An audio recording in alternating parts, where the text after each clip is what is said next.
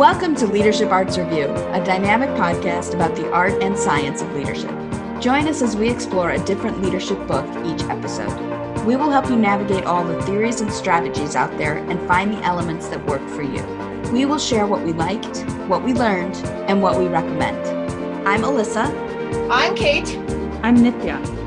Today's discussion is about the book, The Truth About Leadership, The No Fads, Heart of the Matter Facts You Need to Know by James Kouzes and Barry Posner. From the book's description, in these turbulent times when the very foundations of organizations and societies are being shaken, leaders need to move beyond the pessimistic predictions, the trendy fads, and the simplistic solutions. They need to turn to what's real and what's proven, to understand what the evidence tells us about how exemplary leaders get extraordinary things done. This work explores the fundamental, enduring truths of leadership that hold constant regardless of context or circumstance. In 10 time-tested truths, Kouzes and Posner reveal what all leaders must know, the questions they must be prepared to answer, and the real-world issues they will likely face.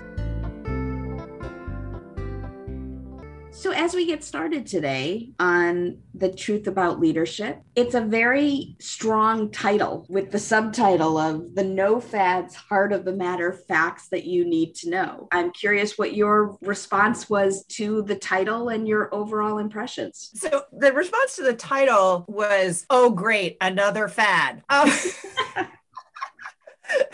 So another person who thinks they're going to tell you this is the one book you need to read and you don't need anything else, and I'm going to give you all the secrets, and like somehow I know something different. And so I wasn't really thrilled with the title, but then I started reading the introduction and getting into the book, and I just adored this book from start to finish because it said we've actually been doing this for a long time and we've seen a lot of fads. And here are the themes that just never go away. And they went straight at that without trying to make it sound trendy in any way, shape, or form. And I loved that. Yeah, I know there's something that we've talked about in different circumstances, which is that idea that the context changes, but the content doesn't. Yeah. And that idea that if you're going to lead, there are certain guideposts and certain things that have to be in place. And then you take that into any situation that you find yourself in. My biggest observation with the structure of the book in general and calling them truths is that when you read them, each of the 10 truths, they're not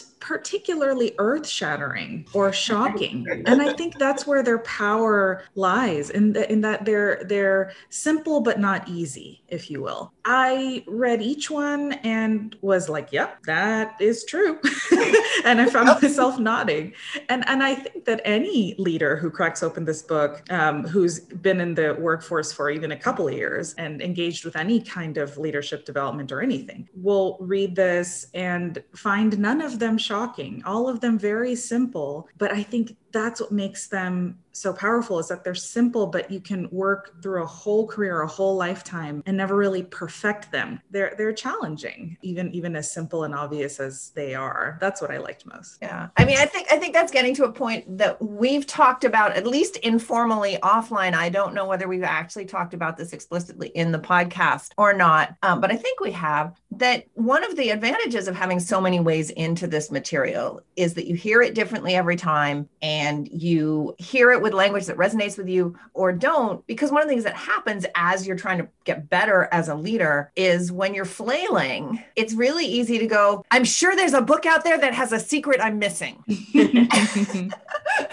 most of the time, the answer is there's no secret you're missing. This is just hard. Yeah. That's a great point, Kate, that it is hard. And to Nithya's point about these are simple but difficult, the idea of what does it mean to be a leader can be boiled down to a few different things around the mindset you bring, around the actions that you take, the behaviors you adopt, all of those things. And then what does that mean to put it in an easy to read and easy to digest language that doesn't say, here, you read this book and you're done, you're a leader. But it does say, read this book and these are the things to come back to and measure yourself against and think about how true is this truth, or how closely do I hold this truth? And what would it mean to dig a little bit more deeply into one truth or the other? Yep. And now I'm going to laugh because one of the truths is that challenge is the crucible for greatness. Yeah. And here we are. Talking about right, the like, challenge. Here we are. Yeah. Yeah. I see this book actually as a constant reminder to leaders of what their job actually is, regardless of what they think their job is. You know, you might think your job is building this product or bringing in sales from that new market or driving a new campaign. Nope. That's not your job. These 10 things are your job is the truth of it. Take care of that other stuff, but you're going to take care of that other stuff through these. Yes. It's like that saying when people say, customers first. And it's like, no, actually employees first and your team first, so that they then, address customers. It's like, no, the way to that product success or whatever type of success you're after is through these 10 things. And this is where your focus should be. Yeah. So often success is is an emergent property of doing all the other things. Yeah, and absolutely. It's so easy to go, I need to do the success thing rather than do all of the things from which success can emerge. Right. Creating the conditions for success. Absolutely. And they do spell out leadership competence is different from technical competence. And the other thing that I think goes along, Nithya, with what you were saying is where they start, and this idea that you have to lead yourself before you can have a positive impact on others. So we hear all the time that leaders have to start with themselves and have that self-awareness. I like the way that they outline it, that they word it in terms of asking that question of what difference will I make? That idea of starting with yourself and thinking of yourself as a leader in terms of the impact that you want to have. Yeah, in that first truth, Alyssa, with the you make a difference, the thing I liked most was a quote in there that said, someone is looking to you right now for leadership. And so you don't have to wait for an opportunity to be a leader and show up. And this is my leadership. It's constant in your vicinity, work-wise, in your personal life. There is always an opportunity to show up in that way. And it's like, we might as well embrace that we make a difference. We just do. And let's just own that, because someone is always looking to us for leadership. Yeah. I love the way that they start with that. And then in the epilogue, there's the piece about the worst thing you can do when you encounter a problem is think it's somebody else's. Yeah. If you see a problem and you decide that you can be the solution, you can be the solution, or at least part of it. But if you decide it's somebody else's problem, you're done and nothing's going to happen. Yeah. There was something about the bookending of the truths that I really liked, about kind of starting with you, what that means and how you bring that to others. And then again, ending with the contribution that you want to make. Yeah. Which one of the truths stood out to you the most? The truth that most stuck out to me was truth number 8, which is you either lead by example or you don't lead at all. Mm. And I think that's something that at a certain level we all know. The phrase lead by example is pretty common, but I liked the way that this chapter spelled out what that really means and the connection between leading by example and integrity. One of the concepts I liked a lot was you'd best be more concerned about being believable before you work on being interesting. That's a trap I feel that many leaders fall into, which is they're concerned about how they're showing up and how they look and do people like me. And of course, it's a very natural thing to want to be liked. And there's nothing inherently wrong with that. But I liked that they said actually being believable is way more important. Don't try to charm your way into trusting relationships or into effective leadership. Just say what you do what you say. I liked the way that was put. It's just so concrete and seems so obvious, and yet not something we always remember to do because of that spotlight effect. We're just thinking about ourselves and how we look, or was that a fun conversation? Whereas people are paying attention to what you do and whether you're going to walk the talk and whether you're, as they say, traveling that distance between your mouth to your feet. So that was my big one. Yeah. I love the way that credibility, trust, and integrity got addressed separately and differently differently. Yeah. If you put them all together, the picture of do what you say you're going to do, apologize if you're not going to do what you say you're going to do, clean up any messes that occur as a consequence of you not doing what you say you're going to do, and stand for something. Make sure that you behave in a way that is clearly in alignment with what you stand for, that's part of integrity. And there was also a section that was talking about if you're not clear in terms of your communication and addressing the assumptions that people have or things that they may interpret as a commitment, that actually it's part of your integrity to address that as well. They pulled it apart in ways that weren't necessarily the ways that I would have pulled them apart. And they show up in these 3 different sections throughout the book. But I really like that because so often we talk about trust comes first with leadership and you have to develop trust. And then nobody pulls apart what it means. And everybody comes up with one piece of like, this is what makes trust. And they actually pull it apart and separate it and put different parts of the book. So it really sort of lays out a much more complete picture, which I really like. I had a really similar reaction, which was looking at the fact that there is one truth that's just about credibility and another one about trust. And the idea that they put credibility first, I mean, technically number 2, but in terms of what you're talking about, Kate, with credibility and values and trust. And that was one that added a new perspective for me, like you said, of pulling that trust apart. The other thing I really liked about trust that they put in there is that example of someone saying, I'm not sure I can answer that question for you, but I can tell you that I trust you. And that idea of leaders going first and trusting and what that looks like. Because I think a lot of times we talk about people who approach trust from 2 different ways. The folks that go in with trust and say, I will trust you until you give me a reason not to. Yeah. And the others that are a bit more skeptical that say, I'm not going to trust you until you give me a reason to trust. And I think as a leader, trying to gain the trust or earn the trust from others, you're going to be dealing with both approaches to trust. But if you come in terms of giving trust from that, I trust you from the beginning, it just sounded so powerful to be in that position and to just tell people by virtue of my role and your role, I trust you. Yeah. And how empowering that is and what that does to inspire folks. Yeah.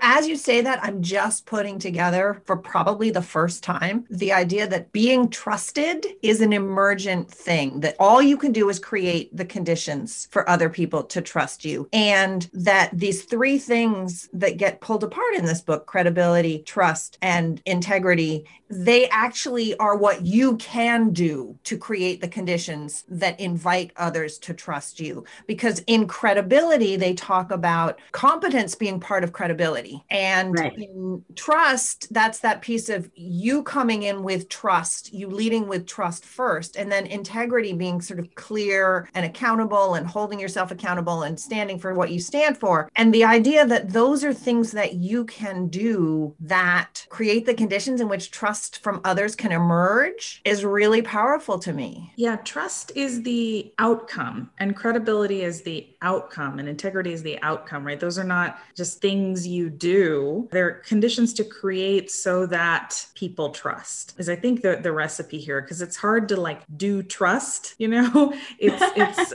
right. It's more of an outcome, but I think that's the distinction that Alyssa's going for is you can actually do trust if by doing trust you mean I trust you. I'm going to show up on the assumption that you are going to follow through and that you are going to be honorable. And so I think you can do trust that way. Yeah. In the same way that you can do credibility by saying what you mean, having competence, and you can do integrity by standing for something and behaving in alignment with it. Then whether you are seen as in integrity or credible or trustworthy, that's in the eye of the beholder. Yeah, that's actually really, really a good point. And, the book makes a strong statement that it's your role as a leader to do that. I mean, there's a piece in rule number 6 about trust where it says, if you're the leader in the relationship, that person needs to be you. It's almost like they don't make it an option, really. They say, actually, you have to go first. You can't sit back and wait for the other people to do it. So yeah.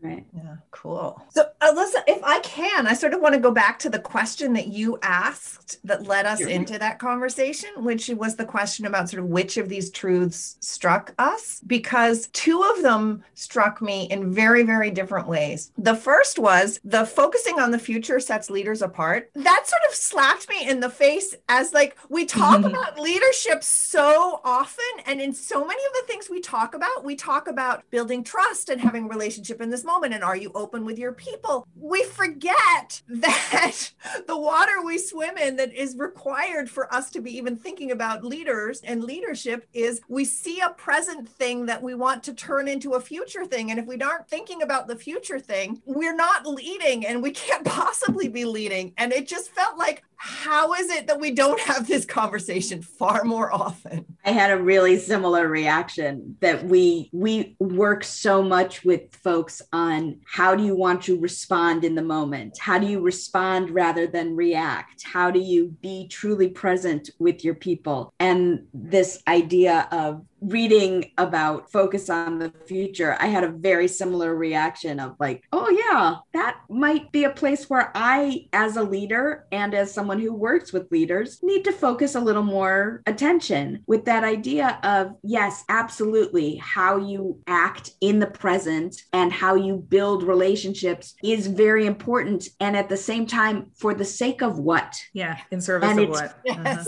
In service of a better future. I think that's the kind of thing that this book, articulating that so clearly, is one of those things that just kind of is just a little lever to move some thinking forward and remind us at the same time of that really important part of leadership, about that focus on the future, standing for a better future for everyone involved. Yeah. And in the agile world where I am right now, there's so much focus in adaptability to the moment and responsiveness. And there's so much resistance to long-term vision, because the distinction between long-term vision and long-term planning gets in the way. Like if we sketch out a vision and we think, well, this is where we want to be 5 years from now, and this is how we think we might get there in a year over year way, feels like that's not agile, because that's setting us up with an outcome that we want. And this reminds me,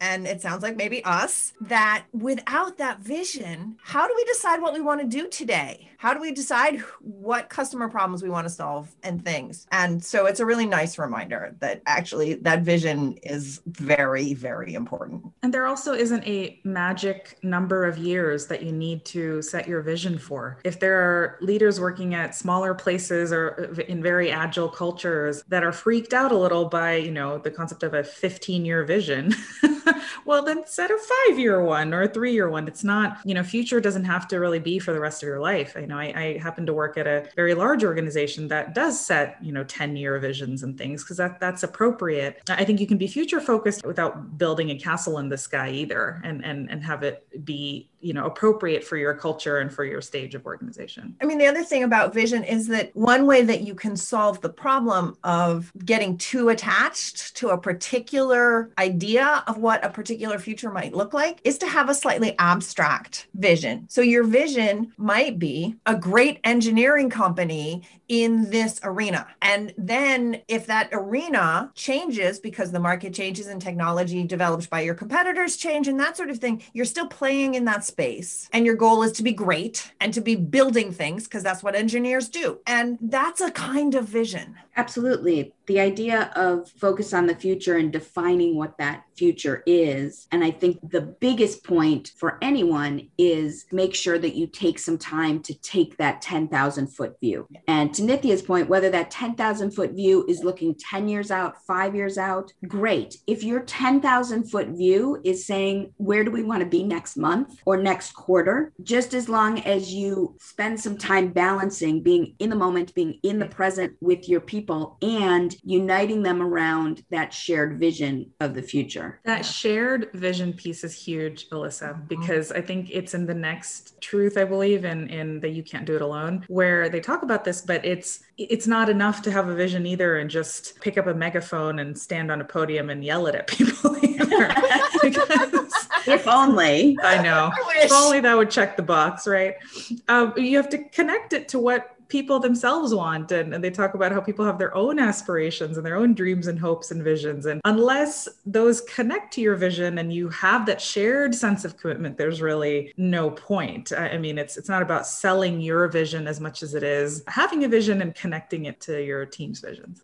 Yeah. This piece about the connection between individuals and the whole, if we feel like we've sort of gotten what we want to out of this piece, there's a segue that I'd like to take us on, because the piece of this book that I've actually used to develop work that I did in my company after having read this book for the first time was in the values piece. And it's this place where the individual and the collective join or aren't joined. There was a study done that they talk about in this book that showed that if you have employees that are aligned with and understand the corporate values, their engagement goes up. But if they understand their own values, their engagement goes up higher, right, even if they don't understand the corporate values or the corporation doesn't have explicit values. That actually the difference in employee engagement that comes when they know their own values is huge. There's this whole idea, we talk about corporate values being meaningful and the idea that maybe they're not as meaningful as we think they are. Well, I would say that they're still meaningful, but they're kind of a tent pole from which people need to figure out their own connection. So it still gives a good starting place. And then it's just as important for everyone else to figure out their own values and how they map to those so that they can move past, as the authors talk about, move past compliance. Yeah. And they can feel a part of something bigger. So I don't have to have the same 4 values that the company says it espouses, but I do have to see a connection between my personal values and those values that are written on the wall or wherever they are. You know, it's interesting as you say that, and connecting back to what we were talking about earlier in terms of shared vision and what I said about sometimes your vision can be abstract. It doesn't need to be so concrete. It's striking me that actually this sort of big value statement is part of articulating the vision and not necessarily needing to be used in the same way as values. It's a way of defining, okay, we want to be a great engineering company. How will we know we're a great engineering company? We will know we are a great engineering company because people will look at us and be able to see evidence that we are in integrity and good for the planet. And all of these things are actually how people are going to know that we're great. Right. That's the what and the how distinction. Yeah. It's what is that vision, the values help you see how. Yeah. Yeah. There's another theme through this book that I kept thinking about that they keep bringing up in terms of the relationship between the leader and their followers. And also the idea that the leader needs to keep these truths in mind and then needs to help followers also find these truths for themselves. And that a leader's job is ultimately to transform their followers into leaders. So it goes along with, I know, things that we all work with our clients and folks in our organizations about in terms of what does it mean to be a leader? And let's start with who you are as a leader. And then how do you apply the learnings that you're going through? Things like those values discovery. How do you then help someone else discover that about themselves and learn these same things? So it feels like you could almost almost go through the book twice, once for your own sake individually, and then again to say, okay, and now how do I bring the learnings of this and the different truths to my followers, to other grow people. future leaders, right? Yes. Yeah. I mean, it's interesting because there's that piece of leading by example, and there's acknowledging that challenge is how you grow people. There's a piece of learning. We haven't talked about the learning truth, but the learning truth in here is about continuous learning, and that the best learners make the best leaders. And so creating an organization where you are leading by example, you are demonstrating learning, you are stepping into challenge for deliberate practice and modeling that, and then encouraging people with you to do the same in your footsteps. Really powerful stuff. Yeah, the deliberate practice piece of this truth really stood out to me. This is the 9th truth, right? The best leaders are the best learners. There's a throwback to earlier in the conversation when I believe it was you, Kate, that said, this stuff is just hard. It's not that there is a magic truth out there somewhere that we still haven't cracked. It's that these are the things we've known always and will probably always be true. And we just have to keep working at them. I really liked in the deliberate practice section where they talk about what deliberate practice actually means and the fact that you have to keep repeating it. You have to keep getting feedback. It's challenging. And the last one is, unfortunately, you have to just know that it's not always going to be much fun to do this.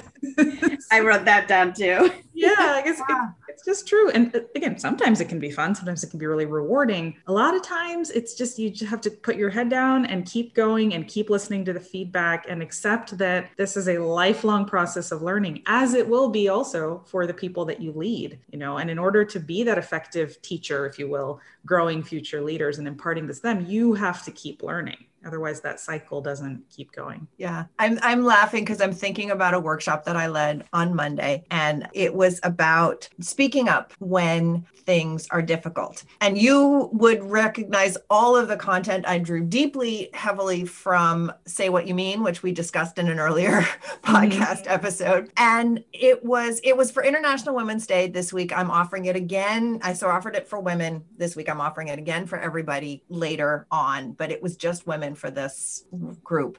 And the people who attended ranged from the most junior people in the organization to one of our VPs. And it was only a small portion of the organization, but that range was covered. And I was in a conversation with the VP at one point when she had been dropped out of a breakout room because the technology happens to everybody. Everybody suffers from the same technical dropout. And we were talking about the fact that she has exactly the same butterflies in her stomach when she wants to challenge something that she's ever had in her career. It's just that the scope of the problems that she's willing to step in and challenge herself to talk up against are bigger than they ever used to be. But the feeling and the experience, it's the same. Yeah, I really liked the truth about best leaders are the best learners and how much the authors stress about continuing to learn. And that idea that, to what you just said, Kate, that we need to keep learning the same lessons.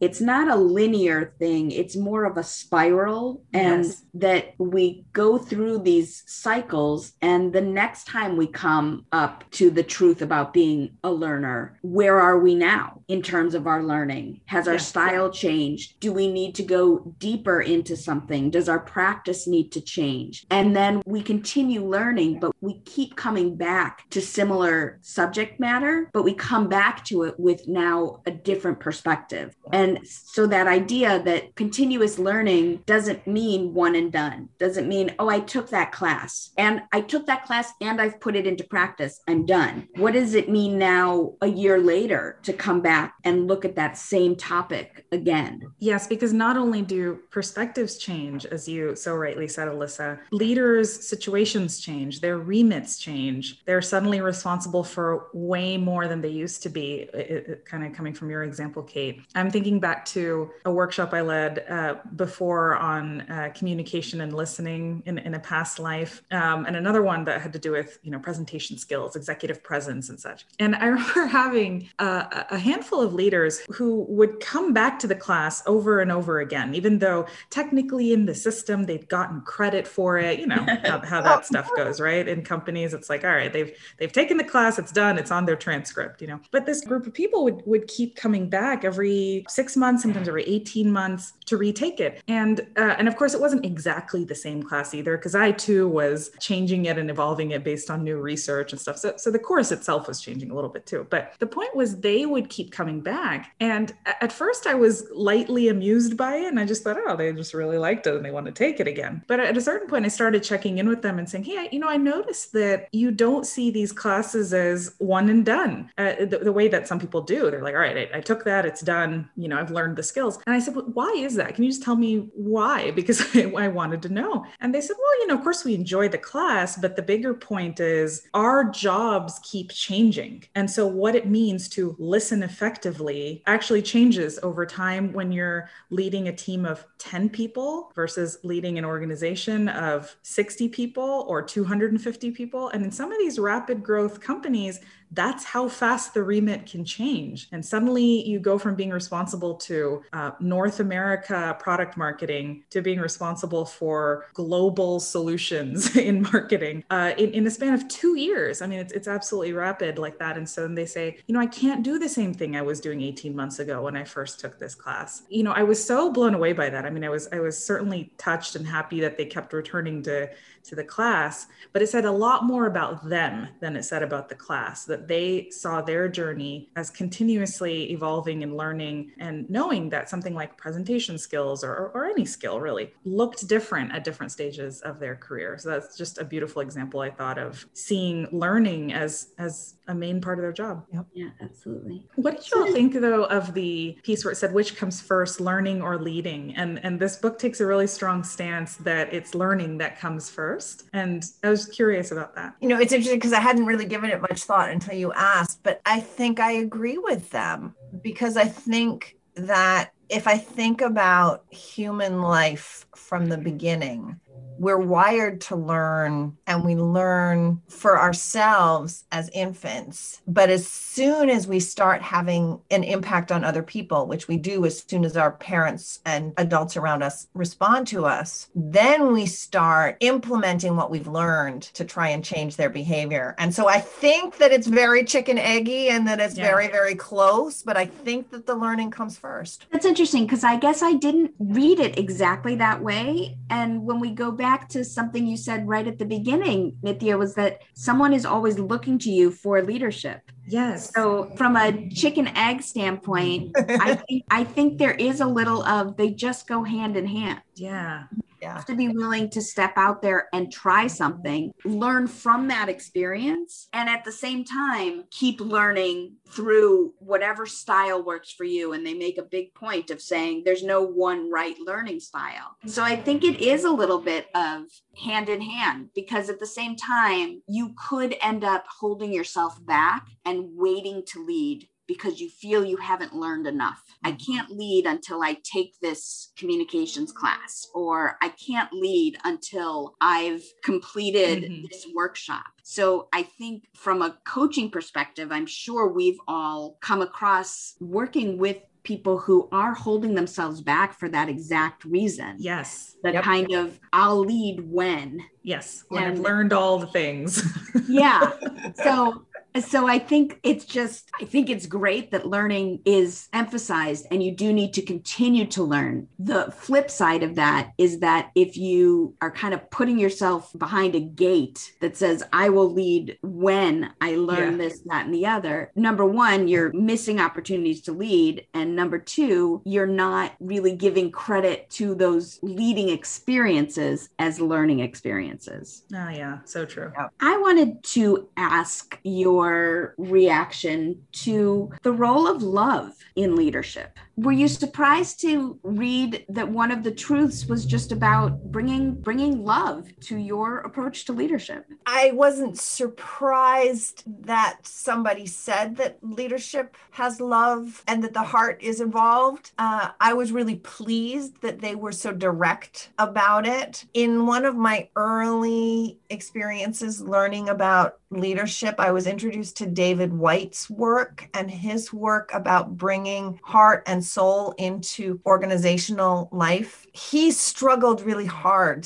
to have people hear his words, and to see this just addressed so clearly that, like, if you don't actually care about your people, you don't actually care about the future that you're building together, people won't follow you. They might comply with your instructions, but they won't follow willingly and with enthusiasm. To just have it addressed so cleanly was just nice. To me, it flew directly in the face of conventional wisdom. I mean, I'm sure that there are people who hear the word love in a leadership or business context and just completely shut down or think it's too soft or anything like that. But that conventional wisdom that emotions don't belong at work, or that you shouldn't get too attached to anyone or anything, and to separate the brain and the heart. I mean, frankly, I think all of that is pretty outdated anyway. But it's amazing how conventional work culture persists. And even now there is a resistance to using words like love, because I think somewhere deep down, we still think that love and care are going to cloud our judgment. Whereas I think this particular truth, number 10, tells us, no, it doesn't cloud your judgment. It's going to be there anyway. I mean, as they say, you don't love someone because of who they are. You love them because of the way they make you feel. And so for all your visions and strategies and all the things that you're doing, people are paying attention to how you as a leader make them feel, because we're human and that just happens. So we might as well lean into it. The book does say, we will work harder and more effectively for people we like and feel connected to. And so why not just embrace that instead of trying to shut down that part of ourselves and say, how can I use this to build connection here and move forward together, all making each other feel valued and positive. Yeah, I wanted to ask because I was really happy to see it included in something that's saying, here are the 10 truths that you need. And that last truth saying that leadership is an affair of the heart. Yeah. And as you've both said, bringing in the emotion, bringing in the care is just something that I've always been drawn to in terms of the kind of work we do, is helping leaders see their people as people and not just job descriptions and tasks that need to be completed, but this idea of putting others in the center and relating to people as people. And with all of the other truths combined, understanding where people's values are, helping them see a vision for the future, and realizing that at the core of that is love and care, and that's what motivates people to keep moving forward. Yeah,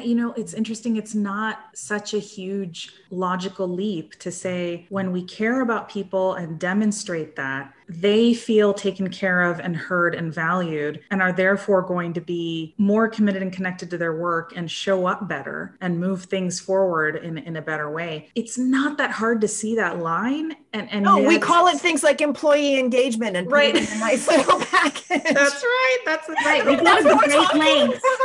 Right. We go to great lengths to create language that is more comfortable. Yes, than love or something, right? Engagement. Yeah. Because when we talk, and this is the other piece of this that I love about this. When we talk about love in common parlance, we sexualize it and romanticize it. And what this context does is it says, okay, sure, sexualized and romanticized partnership is a form that love can take, but love is actually all around us, because love actually happens every time we open our hearts to someone else and that they receive what we offer and we receive what they offer. And that's so much bigger than, do I have a partner and a ring on my finger? Yeah.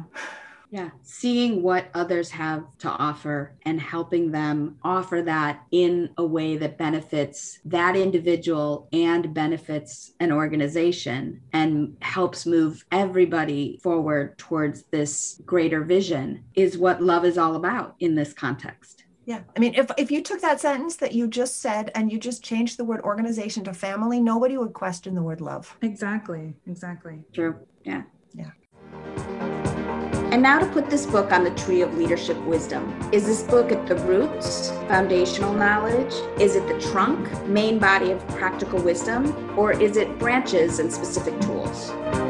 I characterize this as a roots book, which is not what I thought it was going to be when I opened the book. I thought it was going to be filled with models and frameworks and equations of various kinds. But actually, to me, this is a set of 10 fundamental truths that inform practices and behaviors that come with leadership. These are the truths to hold in your mind that define what being a leader is all about. And to me, there's nothing more roots than that. I can completely see categorizing it in that way. For me, I was looking at this as a trunk book and seeing it as a book that's full of concepts that you can lean on again and again, kind of as that trunk, the things that hold you up as a leader. And when you need a reminder of what's important, that you could basically open this book to any one of these truths and say, how am I going to live this truth today? I love that you disagreed with each other and put it in the two different places for those two different reasons, because that's exactly the conversation that's been going on in my head, is that I do believe that this covers all of the foundations, and that if you infused your work with all of these truths, you would be extracting all the nutrients from the context that you are in, and that's roots. And there's nothing theoretical about the presentation. And I often think of Roots books as sort of theoretical and first principles. And these are not as abstract as that. They're actually sort of concrete things that I feel like I've been given actionable ways to approach from the way that they have presented each of these truths. And so I think I land more in the trunk, but I love that we've articulated exactly sort of where that is. It's so foundational and it's also actionable. And that's where this book is. And now it's think away time. Each of our hosts will leave us with one thought, idea, question, or practice to think about and take away. My think away would be to look at this story that they tell, 12 frogs on a log. I've heard it before in a different way. I think there's less frogs. The idea being there's 6 frogs on a log and one frog decides to jump in. How many frogs are left on the log? And the answer is 6, because of the difference between deciding to do something and doing something. And so my think away would be to think of those frogs on the log and what is something that you have in the past decided to do that hasn't happened, and how can you go beyond deciding to do something and jump in the water and see what happens and know that you're going to make an impact and you're going to learn from it. Where is there an opportunity for you to jump off the log? My think away has to do with the 5th truth in the book, which is you can't do it alone. And one of the things I loved in this truth is this statement, which says, one of the reasons people want to follow a leader is because they know that they'll be better off as a result of being in that relationship than they would otherwise. You know, I've never heard it quite articulated like that, you know, that they know they'll be better off as a result of being in that relationship with that leader. So my think away is to encourage listeners to consider their relationships in their lives, whether with their own leaders or with the people that they lead. And think about that question. What are you doing to make those people feel like they are better off as a result of being in that relationship than they would otherwise? It's a question that people may think about in personal relationships, but I don't know if people think about it that way in reporting lines or at work. Am I doing my part as a leader to make them better off being with me than not being with me? It's such a reminder that following a leader is a choice that people make. It doesn't just happen because they happen to report into you. So that's something to chew on and think, what are you doing to make that happen? So a couple of places I could go, and the one I'm going to go with is deliberate practice. Deliberate practice, it's not fun. It's mentally draining. It's going to the place where the challenge is and looking there for the learning and doing the thing you're learning badly this time, hopefully better the next time. So my takeaway is there a place where a little more deliberate practice would lead you into more greatness?